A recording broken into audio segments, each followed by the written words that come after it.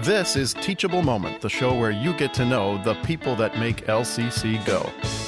I'm Steve Robinson, president of Lansing Community College, and I go one-on-one with a member of our campus community to learn about a key concept or idea from their area of expertise. It's a show about what makes LCC great, the fantastic people with inspiring ideas who change lives every day in their incredible work. My guest today is Dave Williams. He's an adjunct instructor in electrical technology, which is part of our technical careers division.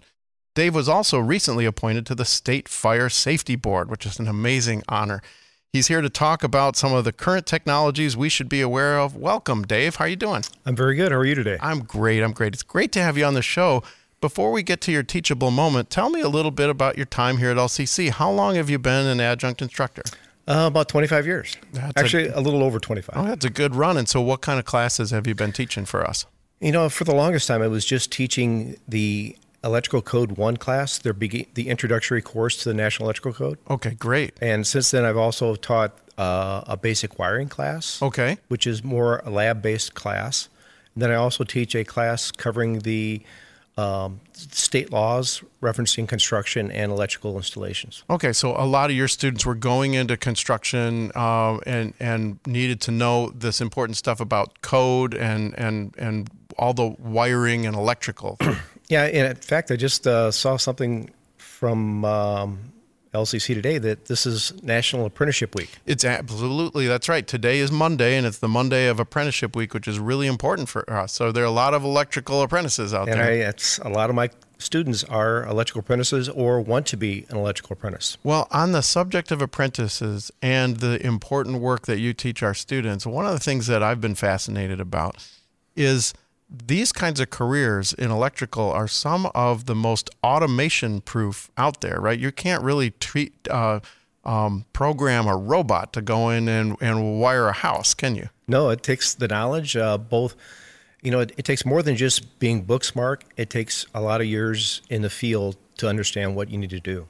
And what I know about automation is that it's highly repetitive work that is done the same time every time. And from the little I know about your field, the principles are the same, but the context and the actually doing it is often highly variable, right? That was one of the nicest things about the electrical trade, that you may be doing something one day, but the next day or 10 minutes later, it could be totally something different. And it has a lot of different facets that you have to work with, which is neat. It is neat. And when we think about how important electricity is to our lives, I mean, there's something that we take for granted, but just about everything we do is mediated by safely getting electrical current from one place to the other. So I'm really excited to talk to you about this because it's something that's vital to our lives. And we take it for granted at times, but all of a sudden, we had that storm probably maybe 6 years ago, and all of a sudden we were without power in a lot of the area around here for, in some cases, over a week. And you definitely realize how important it is. Absolutely. I mean, including right up to our little devices that are in our pockets, and even all the equipment that I'm using to talk to you with right now wouldn't work without electricity. So that kind of gets to your teachable moment. I'm really interested to learn something from you. Tell me your teachable moment. I'm assuming it has to do with electricity. It has to do mostly with electrical codes. Okay, let's talk about that. I've been in the electrical field since 1974. Okay. So a long time. Mm-hmm. And the National Electrical Code is a document that's been around since 1897. 1897. Yeah, so it's been a couple years. That's almost as old as having electricity coming into buildings, right? Yeah, I think that was in 1896. And again, Edison's so-called invention posed no fire danger whatsoever. It was determined that there is fire danger. Was that a real claim? Did he? Yes. He did. He claimed There was no fire danger with electricity. Right. And I bet you could probably quickly put your finger on the number of residential fires that are caused by electricity. It's probably very high. Very high, yeah. Just electrical fires alone is pretty substantial. I would imagine. Okay, so you're going to talk to me about the electrical code. I'm interested. Okay. The National Electrical Code, as I mentioned, has been around since 1897, and it covers both residential, commercial, industrial, hospitals. Everything is pretty much covered in that one book. I mean, there's about 900 pages worth, but everything is pretty much there. Okay. And Michigan, they adopted what they called a Michigan residential code. So we adopted the 2015 residential code, which covers what's in the National Electrical Code from the 2014 edition. And since then, Michigan has adopted the 2017 edition. The electrical code is revised every 3 years. And when you think of the technology that keeps changing, it's behind when you even start it. Right. So I'm just as a layperson, I'm thinking about all the little USB things that we charge. I'm thinking about LED lights. What are some of the changes in the most recent version? Well, the 2020 code was published in August of last year. Okay. And we're presently on the cycle for the 2023 edition. Okay, so we're already getting ready to revise. Yeah, and the code panel meetings will occur starting next month. And there's something called in there, like with the USBs you're referring to, there's something called digital electricity, which is like 400 volts pulsing action. And it sends the circuit out, and it gets a feedback every milliseconds to let you know that everything is still safe. Okay, so let me break that down and make sure I understand. So when I hear the word digital, I'm thinking zeros and ones are on and off, right? Is that what's happening? Yeah, Rather than a straight current, it's turning on and off at a very high rate? Yes, it's called DC pulse is what they call it. Yeah, okay. It's going to be interesting. But DC on the pulse part is the on and off part. Exactly. Because I'm trying to remember, DC would be direct current, right? But yes. On and off. Okay, interesting. So tell me a little bit more about these codes and how they might be relevant to people's lives. Well, everybody owns a house. Yeah, or lives somewhere with electricity. Yeah, right. Or lives in a building that has electricity in it, for sure. That's pretty common. And we have a lot of life safety features that have been added to the electrical codes for many years. GFCIs that people are real familiar with are the test reset buttons that you see like in bathrooms or by a kitchen sink or something like that. Right. And tell me, I think I know, but tell me the purpose of those. A ground fault circuit interrupter, it senses when a ground fault condition exists, and it will de-energize the circuit in about 1/40th of a second. That fast? Before anybody could get a shock that would kill them. Got it. So all the places that I've seen them are close to water, right? So you wouldn't want a hairdryer, to transmit electricity if somebody's holding it next to a sink and things like that. Yeah. And they found that unfortunately, with most of our changes that we have in the electrical code, well, I shouldn't say most of them, a lot of the changes occurred due to fatalities or injuries that have occurred. Okay. And recently they've added GFCI protection for even 240 volt equipment that we'd never had before. And really? And what they found that there was a couple fatalities where little kids were playing hide and go seek in their house, and they were next to the dryer, which was miswired. And it was providing power to the frame, and children passed away. So I think I know this, but in the United States, our outlets are 120 volts? Yes. And so those appliances are double that, right? Yeah, so the ranges and dryers would be like 240 volts. So and suffice it to say, the more current, the more deadly, right? And that's why those because I'd never seen a GFCI on a appliance outlet, but that's going to be required? In the 2017 code, it does require that already in certain locations if it's within so many feet of a sink or if it's a place that normally requires it. Okay. And that would make my own home out of compliance back in Ohio, right? Because the dryer's right next to a utility sink, and I'm pretty sure that doesn't have a ground fault. That's one good thing, that once you build a house, it's built according to the code at that time. Okay. And just because the code changes every 3 years, it doesn't make you have to go back and redo your house. Oh, I see. Thank goodness. Right. So that house was built in the 80s, and so the whatever the code was in 1988 is sort of the law of the land for that home. For the wiring that's in it at the present time. Oh, but if you upgrade, you might have to. An example is we have a requirement that if you replace any devices in the home the current code requires GFCI protection.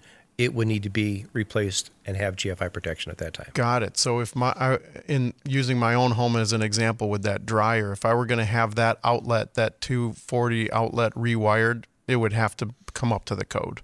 Yeah, and there's a good chance it would probably mostly if it was a relocation, because I don't think you're going to see 240 volt GFCI receptacles, but they would probably be installed at the circuit breaker panel, and they would put a breaker there that's great. GFI protected. Yeah, so tell me more about these. This is fascinating to me. How else does this impact everybody's life, these codes?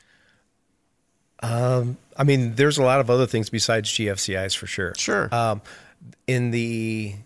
was in the 1968 code that it came out. The ground fault went to 1968. Yeah, so it's been like 52 years, 52 I guess. years. Wow. That's you can understand that one. Yeah, that's the year I was born.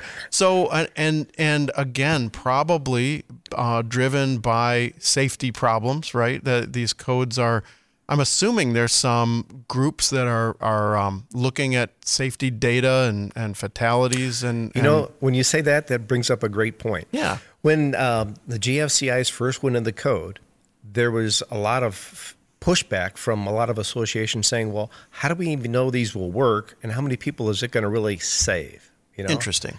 And actually, I did an article in the International Association of Electrical Inspectors magazine in January of this year that talked about how many lives GFCIs will save. So you wrote this article? I did, yeah. Great. So where did you get those data?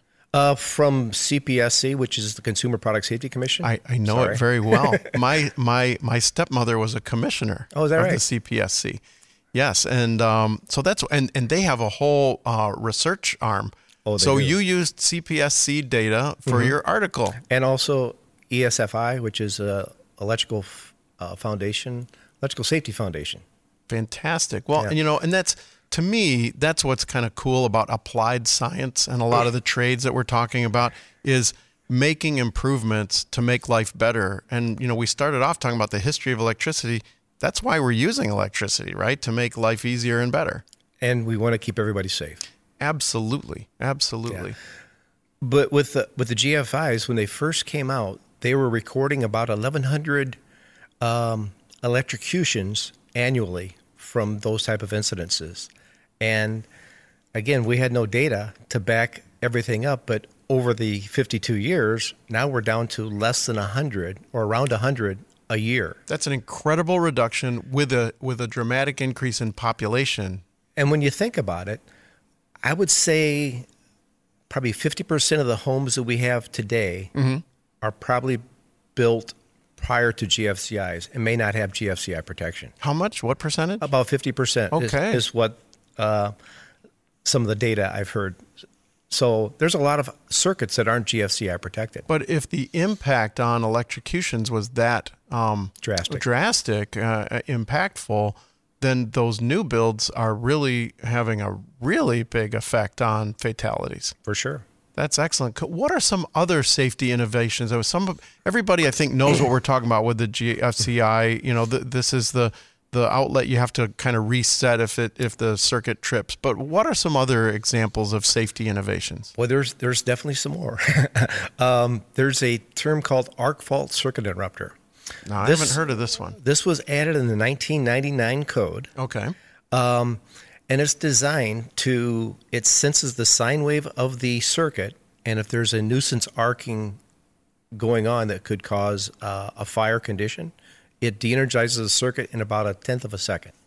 Really? So this should prevent most electrical fires in residential occupancies. So you might have to backtrack and teach me something here. Okay. So that arcing, tell me sine wave. It's the sine wave. Okay, so it's up and down. Yep. Tell me, what that is and why it's bad. The sine wave is, on any electrical circuit, there's a sine wave. It references the 60 cycles per second. Okay, right. And if there's any arcing going on, you're getting really drastic spikes. Interesting. In that. And what would cause that?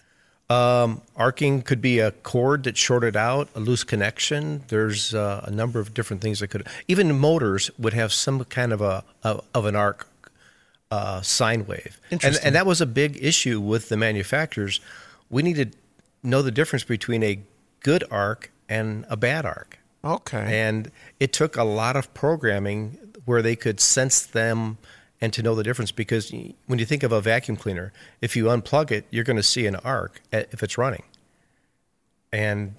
But there's a difference in those type of arcs, whether it's one from a fire condition or just a normal light switch would cause an arc. So this innovation you're talking about, it senses the bad arcs and it shuts them down in a fraction of a second. Yes. Okay, I would imagine those kinds of products would have a safety impact too. Now that's relatively recent. And unfortunately, Michigan had it for, I think, maybe 2 code cycles, and then they removed it from the Michigan code. Really?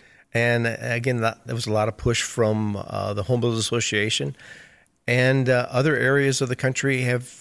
I think Michigan is probably one of the only states that doesn't have arc faults at this point. Interesting. And I'm guessing, not to stereotype this state, but I'm imagining that a lot of the stuff from California is probably more safety conscious than the rest. Is it the same way as it is with other products? I think the arc faults are pretty much nationwide. That's across the country, but we're kind of an outlier. We are, and I'm hoping that we can get that put back into the residential code. And that's probably what? It's cost, right? Is that why the Home Builders Association are pushing back, because that would bring up materials cost? The cost of it's probably about $35 per breaker.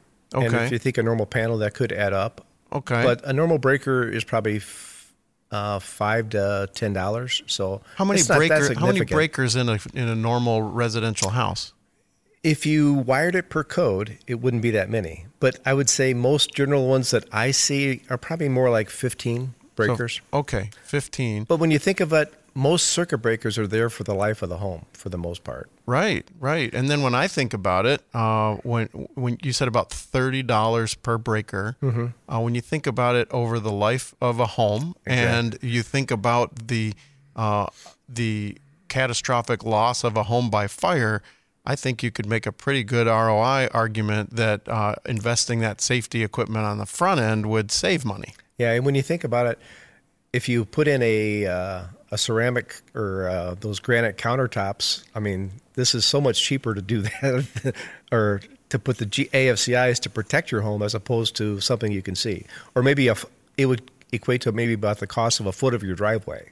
So when you put it that way, it really makes it a very concrete example of the choices people make, right? For sure. They're choosing aesthetics.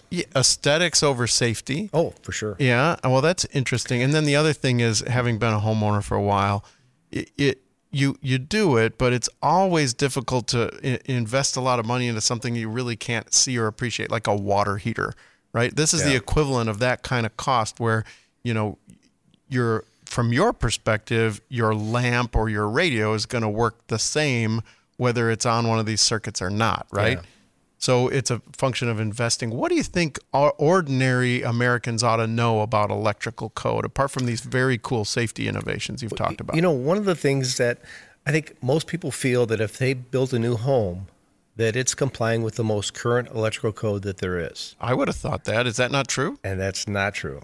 Really? Talk to me about that. A good example in Michigan, we're working on the 2015 residential code, which equates to the 2014 electrical code. Well, we've had the 17 and we've had the 20 since then. So, I mean, technology has changed a lot. When I look about these normal circuit breakers that we have in most of our homes, that technology is based on 1930s technology. Right. And so, but talk to me about that again. So if I buy a new build here in Michigan, like this season, there's a chance that it could have been built with 2 version of the code? Yes, it would. I'll just be really naive about that. Why is that allowed? That's a tough one. And I guess there are no electricity cops going from house to house, but who approves that? The electrical code is adopted by the Department of LARA, which is the Licensing and Regulatory Affairs. Okay. And the residential code is based on a 6-year cycle, even though the electrical code changes every 3 years. Oh, now I get it. So what you're telling me is there's a gap between the residential construction code and the changes in electrical code. In Michigan. In Michigan. Okay. Other places have adopted the residential code every 3 years, like the model codes normally would change. Interesting. So that makes Michigan kind of, again, an outlier. Unfortunately. So coming back to our new build example, it could be two versions of the code, electrical code out, but it's complying with the construction code. The codes that we have in Michigan, it's the current code, I guess. Interesting. And when I think about some of the regional builders, they build in different states. Mm-hmm. One argument could be made to say, wouldn't it be easier to build them all to the same code and not be doing it? Here's for Michigan, here's for Indiana, here's for Ohio. Yeah, years ago, we didn't have the Single State Construction Code Act. So you could have the city of Lansing, East Lansing, Delta Township, all on different cycles of the code. Wow. Well, which was ugly when you think about it. But now they've got it so everybody in Michigan is under the same code and you can't have any local amendments. So, which is very nice. It makes it easier for the builders and the electricians, as well as anybody out there trying to teach it, as well as people trying to comply with it. They don't have to worry about, well, what are the requirements over there? It's the same throughout the state of Michigan. Well, that gets to a question I wanted to ask you. First of all, make an observation, see if it's right. What I hear you saying is while we've gone to a statewide code, it used to be very local. It used to be at the level of maybe a municipality or a county. As far as the adoption. Yes. The adoption. So, and I'm the proudest American there ever was, but it seems to me that's a very American thing to have something very decentralized and local. I mean, a lot of things are like that, including our community colleges. They're the same way. But it gets to a question I had. Some people, if you've traveled internationally, will notice that electricity is different in different parts of the world, right? I have a sister who lives in Sweden, and electricity is very different in there. Talk to me about why that is. Why is it not the same everywhere? Why does it seem to work one way in North America and different in the EU? Well, I'm not exactly sure why they use 240. They usually use a 240 volt system. Okay, so they're on 240 countries. Over there. And like when most people travel, they have to take those little adapters. Little inverters, yeah. The National Electrical Code is pretty unique because it's used through countries throughout the South Americas. They use it in Mexico. Actually, it was translated into Spanish in 1926. Really? Okay, so that was amazing to me. That is amazing. So, but now I'm just thinking about there are variations on everything, not electricity, but language and rules and laws. But something as specific as the amount of current running through your wall. What from a technical standpoint, why do you suppose we have 110 as residential as opposed to 220? Or what did I get them right? Or is it 120 and 240? Yeah, it's 120 and 240. It used to be 110 and 220. I must have dated myself by saying 110. Well, I think that's what we grew up on for most people. Okay. And I think over the years they've increased the voltages. By increasing the voltage, you reduce the current, so you can use smaller wire.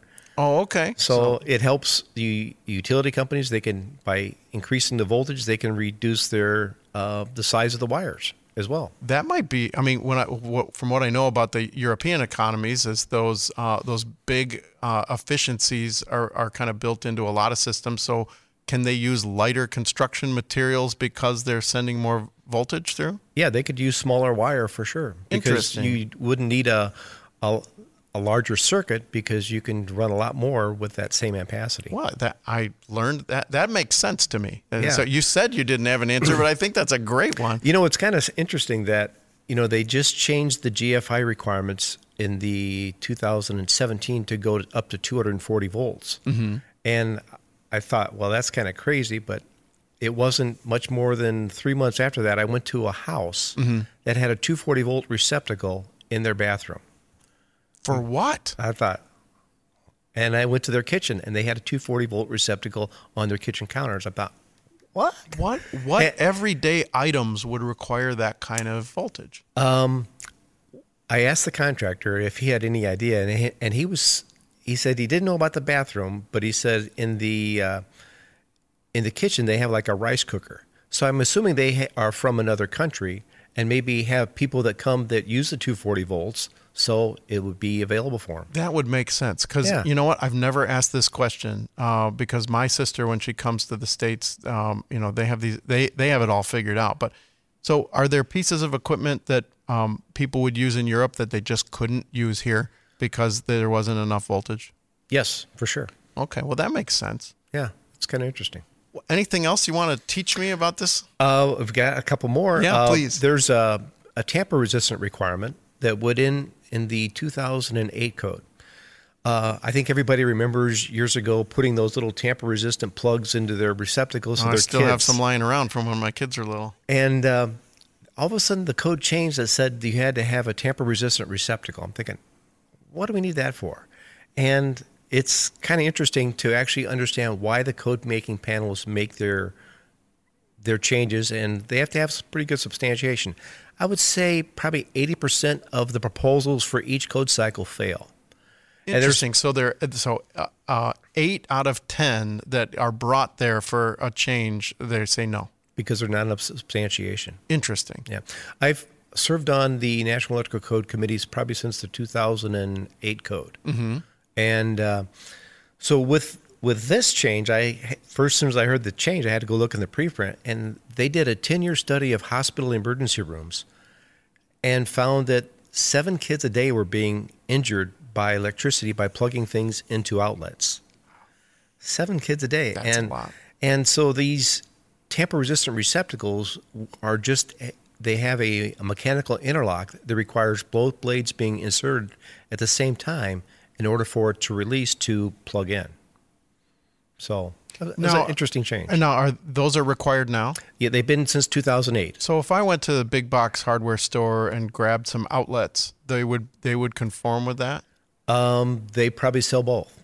Really? Yeah, because you can also buy plastic dryer duct at Myers if you wanted to. Even though it doesn't comply with anything, they sell it. I see. Okay. It's unfortunate because now, from the outside, because I have replaced some outlets. Is there something about the external design of these that I would say, oh, these are tamper resistant, or is it back inside? You would have to look into where the blade plugs in and to see if it has the shutters there that would block somebody from sticking a key, a bobby pin, or whatever in there that could. So that's a mechanical thing, right? Basically, if I were to take like a screwdriver, right? That's probably what most people would think of, and put it into one side, it wouldn't go in because there isn't something going in the other side. Yeah. I have this memory when I was a little kid of taking a pair of scissors and cutting the cord in the back of the television, and I got the biggest. They were safety scissors with rubber things around the finger holes. But I knew I did something wrong because it went zap. I mean, it really was a big deal. Now, with that, a normal circuit breaker would probably not trip because there probably wasn't a dead short or enough current to trip that breaker. The arc faults trip or pick up a current of about, it analyzes 8 cycles, and there's 60 cycles per second. Mm-hmm. And if there's 8 arcing cycles, it's going to trip that arc fault. Okay, so that arc fault that we talked about would have probably kept anything bad from happening when I cut that cord. Yeah, or the GFCIs also may have done that as well. This one I remembered, it was a big flash, and there was a cut and it was burned. The metal of the scissors were burned. I came away from that having a very healthy respect for electricity. I think a lot of electricians over the years have had side cutters where they've got little burn marks in them, unfortunately. Yeah. So anything, I have one question that maybe we don't have a lot of detail about, but I'll save that until the end. Anything else you want to teach me about? I do have another one. Yeah, good. A number of cycles, they've been trying to get surge protection requirements for dwelling units. Okay. And for the longest time, we realized that we've got a lot of electronics that are in the homes. Yep. And the code panels were adamant that, that's more of a design issue, that, to protect your TV, we're not really, that's up to you. And if it goes bad, it's not going to really, well, it could cause a fire. But what transpired to make the code change to require the surge protection was we have a lot of life-saving devices in our homes, such as our smoke alarms, our AFCIs and GFCIs that have a lot of electronic components built into them. Mm-hmm. And if you have a surge from from a lightning strike or the utility that poses a surge on your line, it's going to fry those devices, and they will no longer function. So that's now in the code to have the surge protecting? Yeah. So if I heard you right, though, what that did, that observation about the life safety, the fire suppression, the GFCIs, the ARC, that moved this from a luxury protection strategy to a life safety issue. Mm-hmm. Okay. And that's what made the code panels to buy into it, that it makes sense that, these life safety devices need to function. Got it. So before, so you fry your TV, we don't care about that. But if you fry the smoke detectors in your home, then you've got a real problem. Right. That is a perfect transition to the question I had for you. Good. And that is, I'm kind of an audio nut. I love hi-fi equipment. I love all this stuff that we're using to make this podcast. And so I had a question about power conditioning and surge protectors. There are a lot of people in high-end audio who spend tons of time making sure that they have clean power going to their hi-fi systems. Mm-hmm. What are they investing in when they get a power conditioner or a surge protector? How could that be better than just plugging your stereo into the wall?